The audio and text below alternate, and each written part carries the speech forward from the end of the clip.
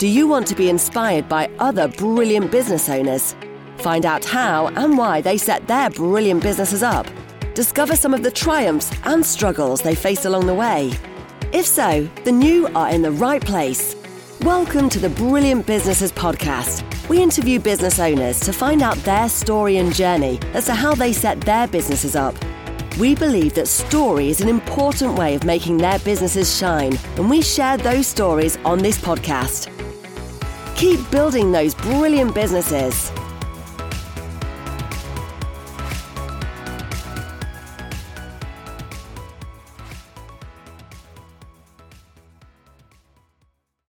So hey everybody, welcome to a Brilliant Businesses podcast. My name is Nick Bryant, and I'm here today in the Locke Associates offices with Pam Locke. Hi Pam. Hi there. Good to see you again. So this is a series of podcasts actually, and we're on the second one, and today we're going to be talking about the Johnny Depp and Amber Heard case, and there's a lot of information coming out about that with private information. So we're going to relate that to the world of business. And Pam's going to tell us a bit about that. So tell us a bit about that, Pam. Sure. It might sound a bit odd, but bear with me because there's a connection here. Because obviously, if you've been watching Amber Heard and Johnny Depp, you'll have heard the evidence that we've heard so far from Johnny Depp, and you'll have seen or been aware of the text messages that have been exchanged, and obviously some of them are quite shocking in the content. Yeah. And the other thing is really the extent to which we're hearing all this private information. Now, obviously they're in a relationship, but at work we're also in a relationship. Yeah. And your employer obviously wants to make sure that you don't do anything that's going to potentially damage that relationship.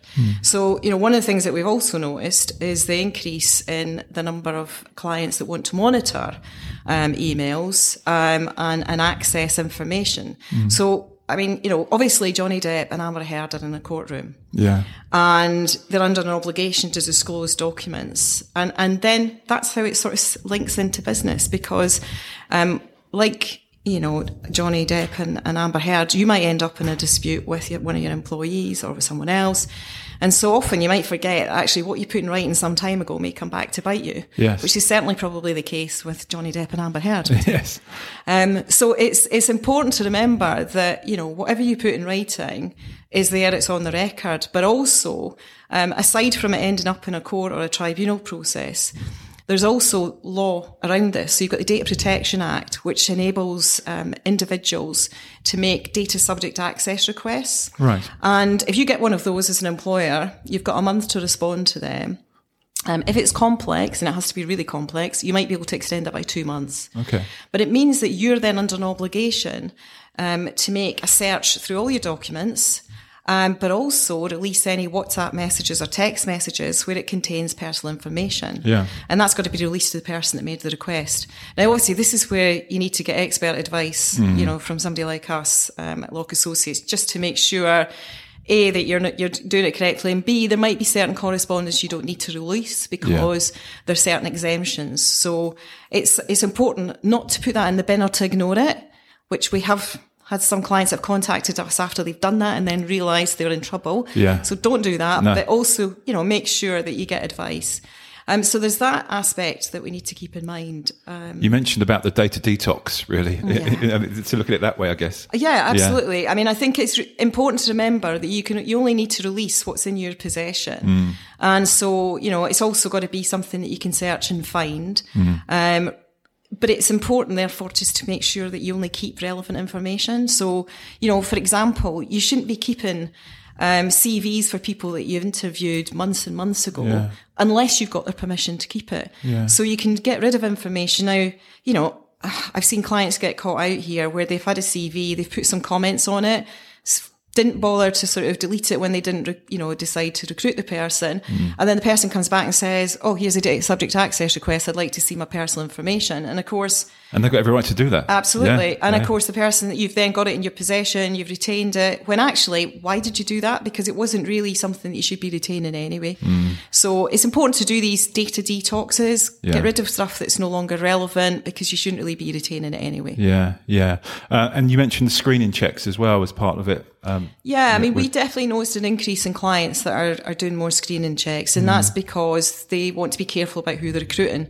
There's been another story in the news recently involving the Met Police, because they've been looking at, and again it links into messages as well, they want to make sure that they don't recruit people that could turn out to be rapists. Sure, yeah. And so what they're now looking at is how can we screen those individuals. Now, quite a lot of employers do screening checks at the beginning of employment because they want to make sure that the person has got nothing in their background that's going to cause a problem. Now, some of that is compulsory. Yeah. You've got to do DBS checks if you're involved in roles that might relate to children or vulnerable people. So there might be requirements by law that you've got to do the screening checks, but quite a few employers are now extending that. So we're doing quite a lot of screening for clients that there's not a particular reason to do it. They just want to check the person's background. And so what the Met Police have done is they're going a step further, because they're now talking about screening all the way through the relationship, which a lot of employers don't do. There's only about 11% of employers who do initial screening checks who actually do refreshers effectively and keep on checking up. Because obviously you might be with an employer for a while, things might happen. Absolutely. While things you're change. employed. Yeah. But nobody's really keeping on top of that. So it's something that employers need to look at. The Met Police, as I say, are going to step even further. And they're now talking about introducing what they refer to as advanced technology to basically spot any inappropriate language or words that should cause alarm bells to ring. So in effect, doing a constant screening of what their employees or the police officers are doing. Yeah. Now, the interesting thing is they haven't so far said it's just on their equipment. Yeah. There seems to be a suggestion from what Dame Cressida Dick said in February that they would do spot random checks. Is that going to be on private phones?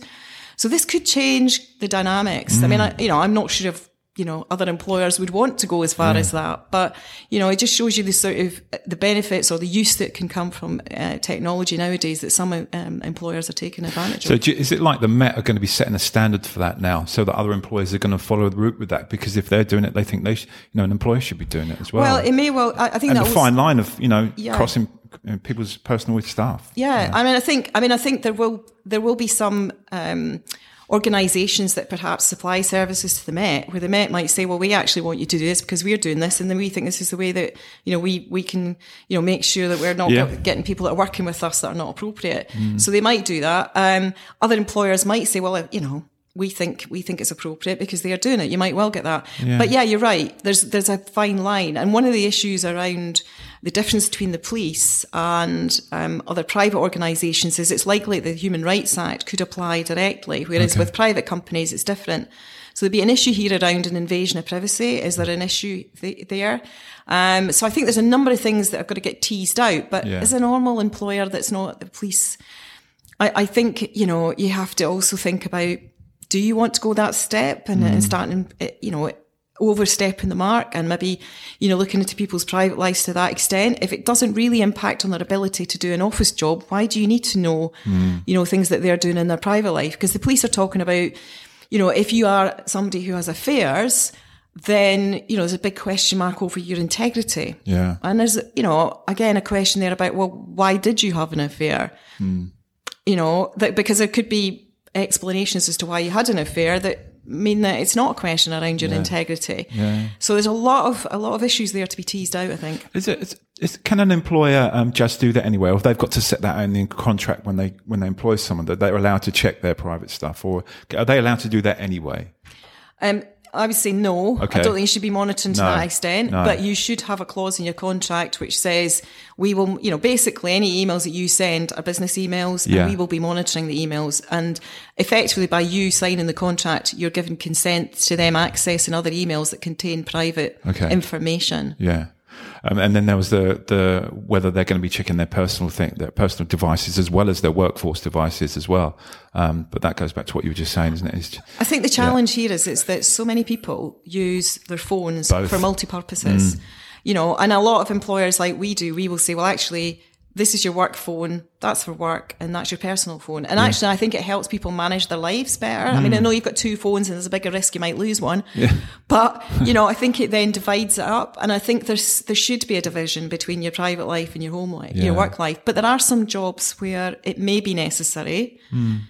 because it's high security, they may feel that they need an agreement that actually we're allowed to randomly check your private phone messages. Yeah.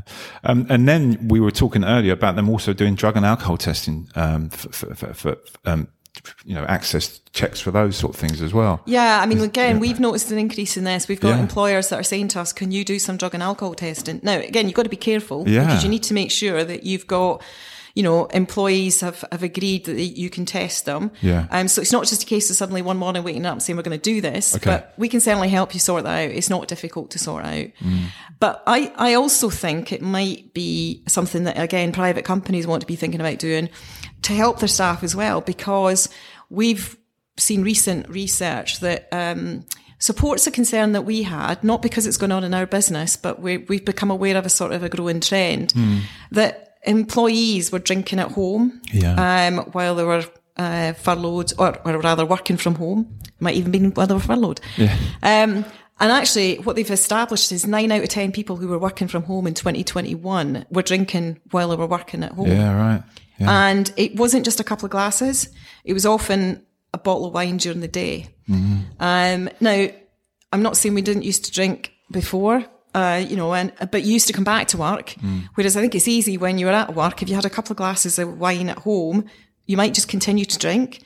So the question is, have you got staff that have come back to work that might have a problem that you might need to support them with to try and help them? Yeah. And I mean, at the moment, it's still incredibly difficult to recruit good staff. So if you've got somebody that's got a problem with their alcohol intake, then, it makes a lot of sense to try and help them, get better, get over that. Yeah. So I just wonder whether there are, problems out there that actually a lot of employers maybe never thought existed and could explain a lot when somebody's coming to work. Yeah. Yeah. They might. Or indeed, if they're still at home and they're sounding a little bit more sort of slurry in the afternoon, is it because they've been drinking, over the course of lunchtime?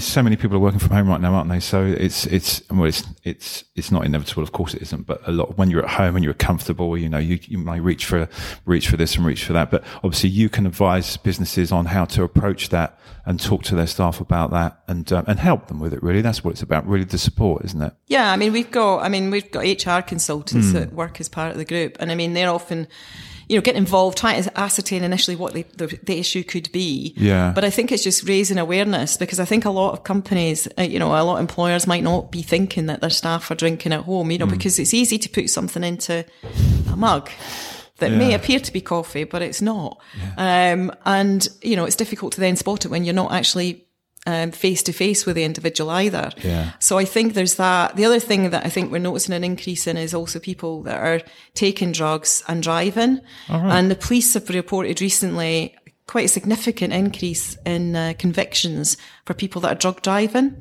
Right. And they've now obviously got the equipment that they can do that, and they can, they can stop you and test you. And again, that's something else is worth looking at, is what are your current policies on drugs and alcohol at work? Have you got a policy? Do staff know what the expectations are?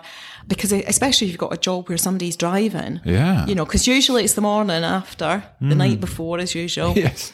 That somebody gets stopped. But, I think there's a lot of things that we probably need to revisit now, but also maybe take a different view given the impact of COVID. Yeah. There are things that I'm sure a lot of employers hadn't even thought of. So it's really good that you've pointed them out. It's a really interesting topic, isn't it? Actually, the whole lot of it, with data access, GDPR, what you can and what you can't do, who can access your data and who can't, but really important in the business world. So I'm sure there's a little more we can cover, but is there anything else we can cover on that, Pam? Or we've got that across, haven't we? Yeah. So thank you for getting on the podcast again today. Another great podcast. A lot of information there. If you need any help from Pam, all her details are on the Brilliant Businesses website. If you like what we're doing, please subscribe, and we'll see you for another podcast soon. Thank you very much. Keep building those brilliant businesses.